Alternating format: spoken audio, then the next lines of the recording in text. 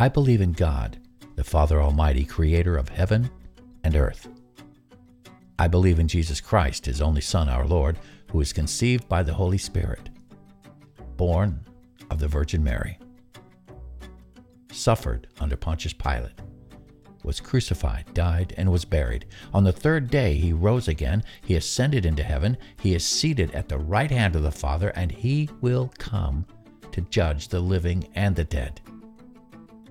I believe in the Holy Spirit, the Holy Catholic Church, the communion of saints, the forgiveness of sins, the resurrection of the body, and the life everlasting. Amen. Get your coffee and your Bible and join me as I think with my mouth open.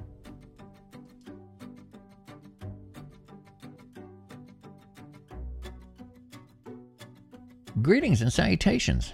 Welcome to another episode of Coffee, the Bible, and Paige. I'm Paige, your caffeine-imbued host, and here is my caffeine. And they all cried with great joy. In the beginning, coffee, and lo, it was very good.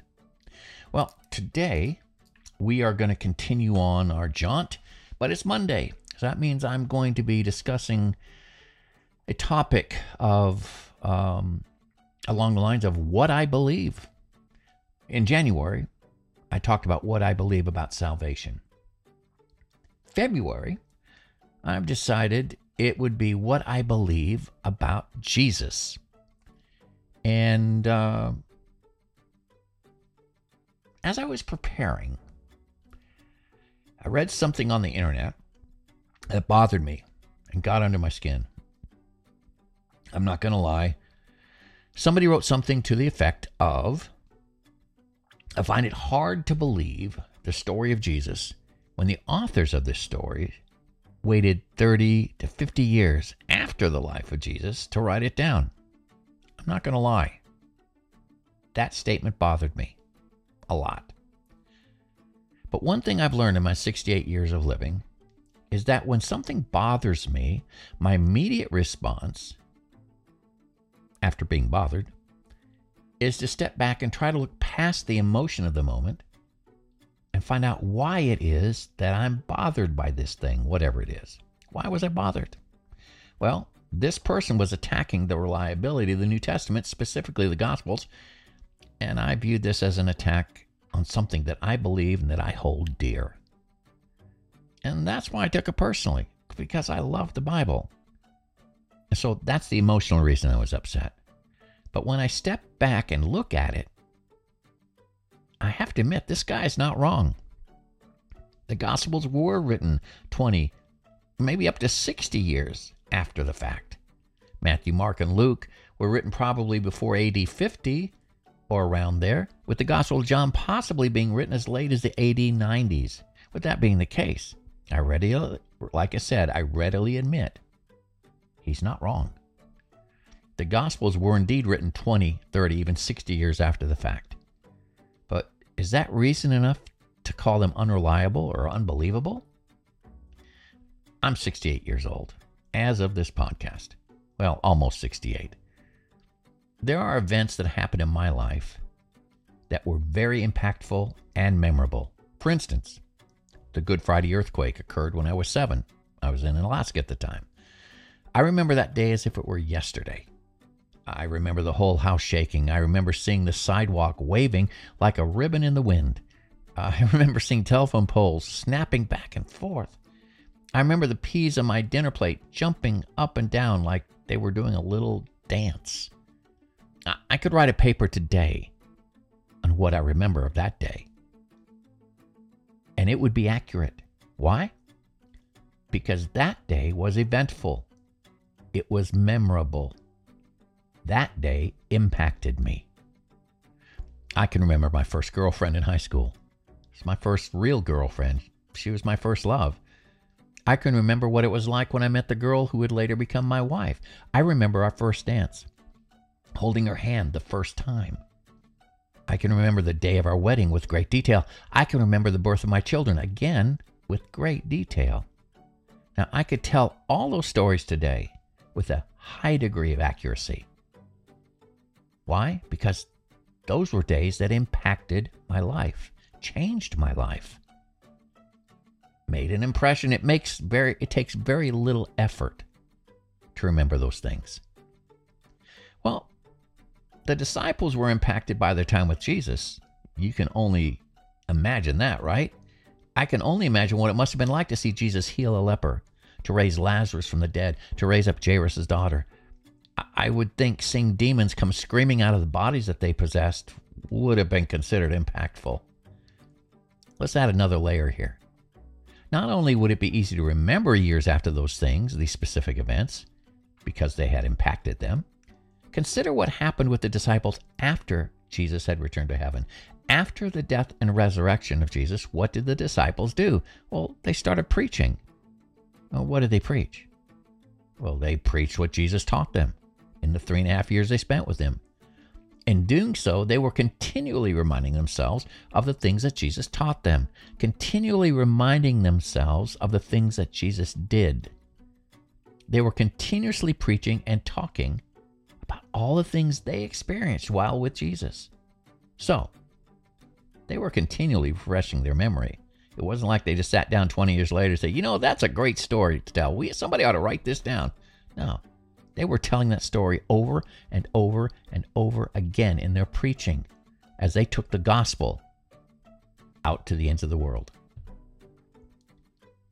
That's the story these disciples had to tell. They were telling the gospel story before it was ever written down, reminding themselves and each other continually. The fact that they wrote it down 20 years later doesn't make their story any less accurate or relevant, in my opinion. I don't have a problem believing that the gospel writer's version of the life of Jesus is accurate. I don't have a problem believing that it's reliable.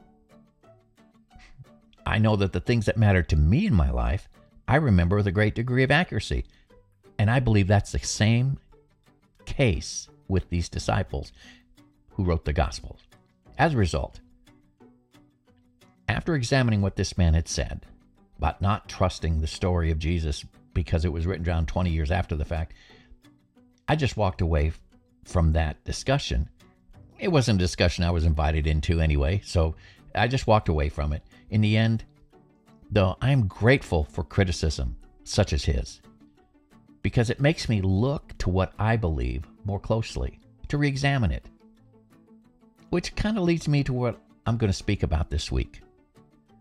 This week, I'm going to talk about why I believe that the Bible is a reliable resource for my conversation about what I believe about Jesus. Because honestly, the Bible's pretty much my only resource on the life of Jesus.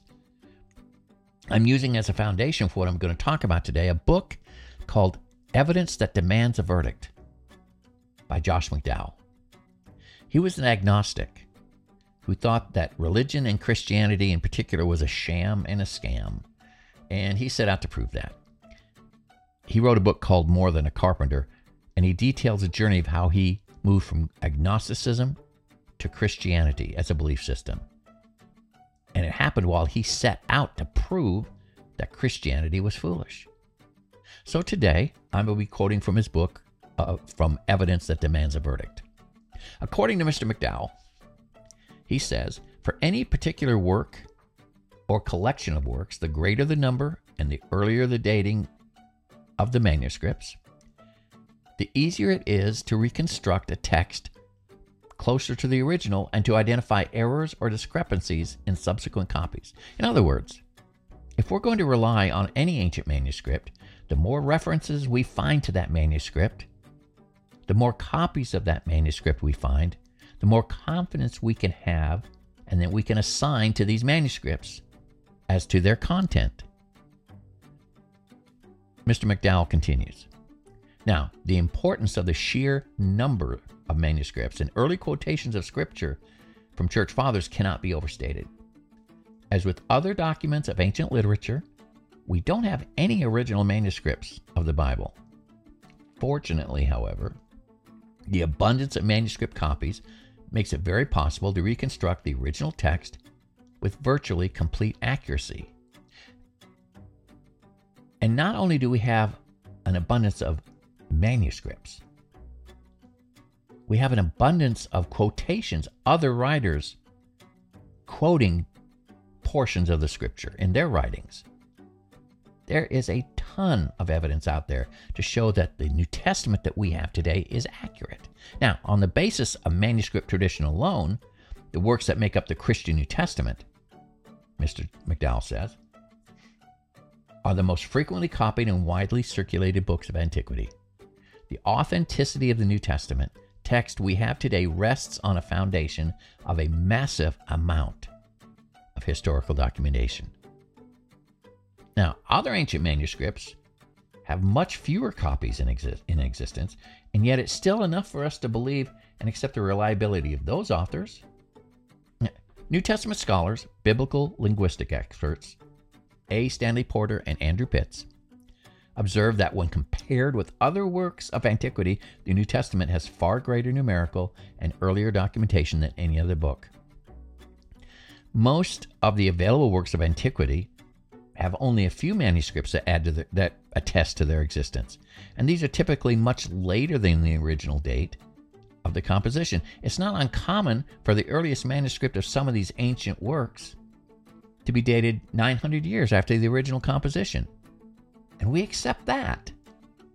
We have so many copies of the New Testament manuscripts, so many references to New Testament manuscripts, that we can say with a great degree of certainty that the New Testament we have today is an accurate reproduction of the original, even though we don't have those originals anymore. In my opinion, the authenticity of the New Testament text is unparalleled. So, based on that, when I start next week's episode on what I believe about Jesus, I'm going to be calling upon the Gospels. For today, I just want you to know that I believe the New Testament is a reliable source of information. I understand that generally speaking, I'm preaching to the choir here. Most people listening to these podcasts are Christians, so this is no big deal to you. But if by chance there's somebody listening that is not a Christian, I would ask you one thing. Do what I did years ago, and believe it or not, am still doing. Look at the evidence. Look the evidence over on your own. Don't be afraid to regularly, or at least occasionally, look at the writings of people who disagree with you. That's the only way you can prevent the bias bubble. I am constantly re-examining what I believe. Join me in that re-examination. And I would seriously suggest that if you're in any way academically intrigued by what I talked about today's podcast, get the book by Josh McDowell, Evidence That Demands a Verdict. He doesn't preach, believe it or not. He has extensively researched what we have only touched on here, and he documents and cites hundreds of sources to back up his conclusions. You can get it easily enough on Amazon for your Kindle app, or you can buy the hard copy. It's an incredible read. Well, that's a good place to stop. Next week, we're going to look at what Jesus believed about himself. What did Jesus say about Jesus? Until then, I'm Paige. Here's my coffee. It's still very good. I'm out of here. Have a great day. Bye-bye.